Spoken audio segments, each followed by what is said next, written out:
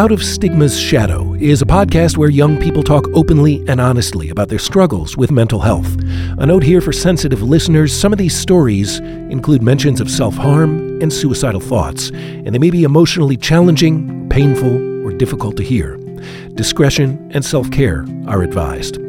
If you or someone you know is having thoughts of suicide or experiencing a mental health or substance crisis, you can always dial 988 for connection to free 24/7 confidential support. Here's Jordan's story. I'm Jordan. I'm 23 years old. I've been biking lately. I love to play video games on PC. I am studying psychology as a degree currently. I enjoy music. I enjoy writing, making videos, just overall just being a very creative person. Well, it really started around 6 years old. I know now what I was experiencing was listening to voices in my head. Imagine like in The Walking Dead, for example, they have the zombies, how they have that noise. It's kind of like that sort of noise all the time, but it's unintelligible. Like you can't really hear anything. It's just a whole bunch of noise. At first it's intrusive, but then the longer it goes on, it becomes normal. I didn't really know how to vocalize that, so it became more of a problem the older that I got. By the time I was 12 years old, hearing voices and also experiencing certain traumas throughout childhood, I developed depression, and then I went to the hospital, and then that's how I first started my mental health journey with doctors. And that was the first time I was in an inpatient unit with a hospital, which is where you stay overnight, roughly around, at least 3 days, and at most, in my experience, was 12 days.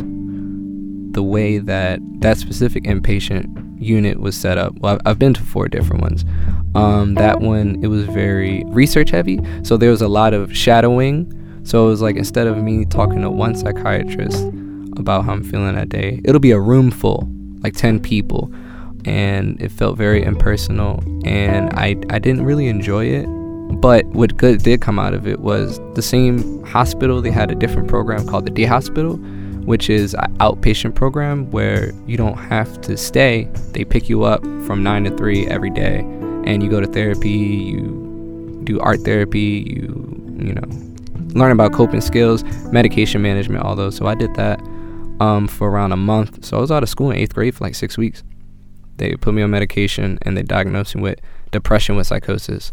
You know how people are delirious sometimes, and like somebody sees their house burning in front of them, and then they have an out-of-body experience. I would experience a lot of those, and that's called derealization, where the world doesn't feel real to you. So that's how it would feel with the psychosis. But I was on the medication. I was doing pretty good, and then in the 10th grade, I had to go back into the hospital, inpatient ward, and that was the worst experience that I experienced in an inpatient ward was in 10th grade. So in this case, in this children's ward, it felt like an asylum. There was like a big plexiglass where the nurse's station was. They couldn't really hear you if you had to talk to them. It felt so drab. The medicine they gave me made me feel like a zombie. Somebody else was in there. They were going through ECT, which is electroconvulsive therapy, and it was a lot of turmoil in that ward, and it really scarred me, and it made me not want to go to the hospital again because of how bad it was. And like I said, I went there 2 after times because I still recognized, okay, this is something that I needed. But if I went through that, I would definitely never want to go into a hospital again. But I did that, and then I got better. 11th and 12th grade, did really good. Medications right. Honors college, and I did research at Johns Hopkins University in chemical and biomolecular engineering from 11th to right before college. I presented, I helped my mentor with dissertation, all that, and I was playing a saxophone. I was the section leader in the band, and I was writing poetry. I learned Chinese. So all those things, just like as a young person, I do something and I latch onto it because it's helping me cope with whatever mental turmoil is going on the inside. Like I said, I did really good in high school, and I got into a top 40 university in the country, in the honors college in chemical engineering. It was a very jarring experience being from here and then having to go to a big institution like that. There was a lot of pressure on myself because, I worked so hard to get to this place. It's a good school. And my symptoms with my depression were shifting. Instead of being depressed all the time, I would be awake for days, not need any sleep, talk fast, not need to eat, and just having like addictive traits, like getting addicted to video games, getting addicted to alcohol, getting addicted to prescription drugs. So what happened was all that pressure in that first year of college with all those high stakes, I had a really bad bipolar episode and I had a seizure. I know I was unconscious for 3 days. I didn't have to do physical therapy, but my eye-hand coordination was off for quite a bit. And I did not understand what's going on. Because before that, I'm in high school. It's like, okay, Jordan, you doing all these good things, you just depressed. Now, I'm like, okay, I really need to go back. So I go back in hospital. This is a third inpatient. And I get in there, and it's an adult ward this time, so it's different because I was 18.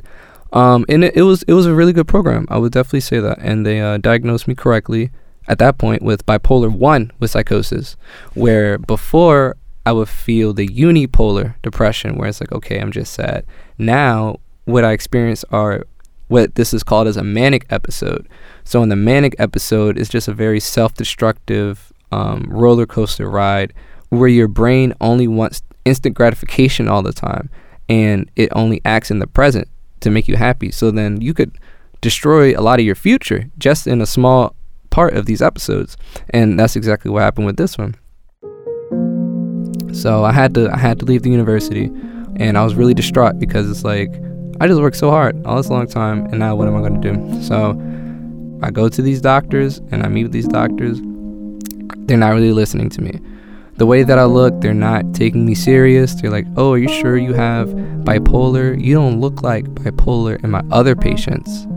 So a lot of that from like 2017 to 2019, because even when I'm dealing with my mental illness, I'm still dealing with racism on from these providers, and even when I would go to somebody where it's like, okay, I have this problem, they'll say, oh, Jordan, well, I don't know how to help you because they don't have that cultural competency. So it was tooth and nail really trying to get a right provider. Things just got worse and worse and worse for me. The voices started getting louder in terms of like now I knew I was hearing them. Before, I'm so used to it that the noise feels normal. Okay, I'll just put some loud headphones on. But in October 2019, it got so bad. Like I would be on a bus stop at school, and then it'd be like, jump in front of a bus. It'd be like, that person is out to get you. Being paranoid at all the time, and trying to kill myself in October 2019 because I really wanted the voices to stop, man. I was like, this is the only way out. So I go back in the hospital, and then at that point it was involuntary.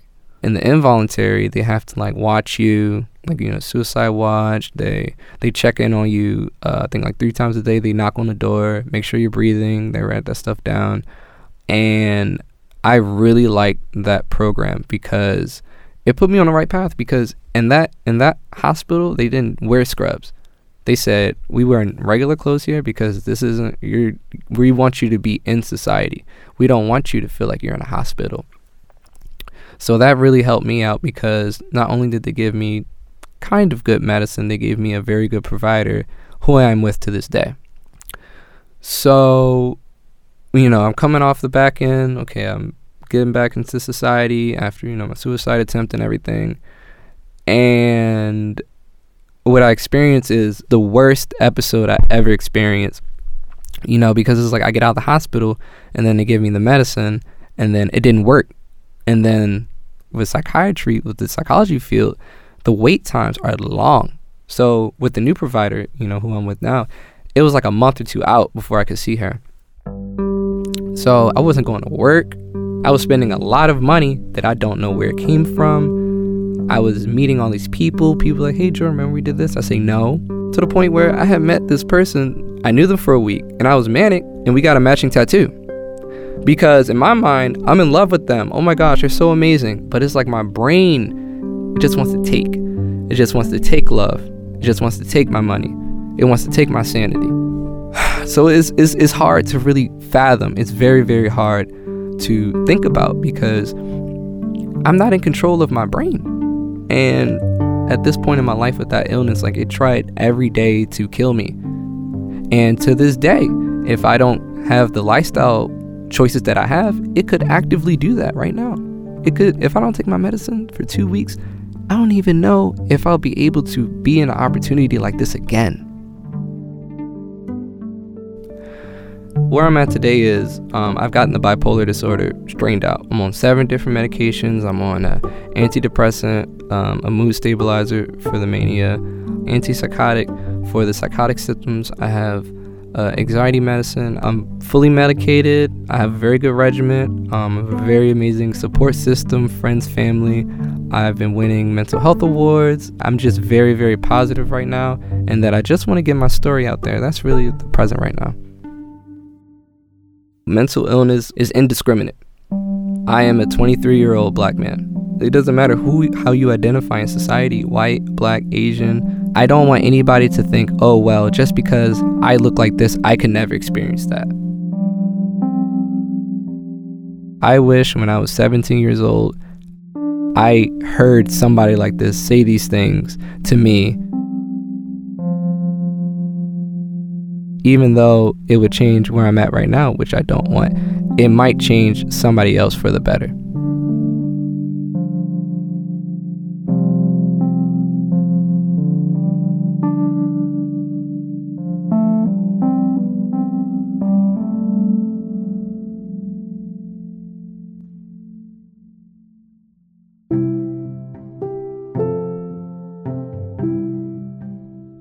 You've been listening to Out of Stigma's Shadow, a podcast that's part of an initiative to combat barriers to seeking behavioral health care by raising awareness, increasing visibility, and ending stigma surrounding mental health and substance use disorders. Out of Stigma's Shadow is a partnership of Jewish Community Services, Catholic Charities, MedStar Health, NAMI Metropolitan Baltimore, and Behavioral Health System Baltimore. Additional support for this project was provided by the Marilyn and David Karp Philanthropic Fund, Mitchell David Endowment Fund, and Joan G. Klein Fund for Substance Use Disorders. Music for Out of Stigma's Shadow comes from Blue Dot Sessions. I'm Aaron Henkin. I produced the podcast. Thanks for listening, and be well.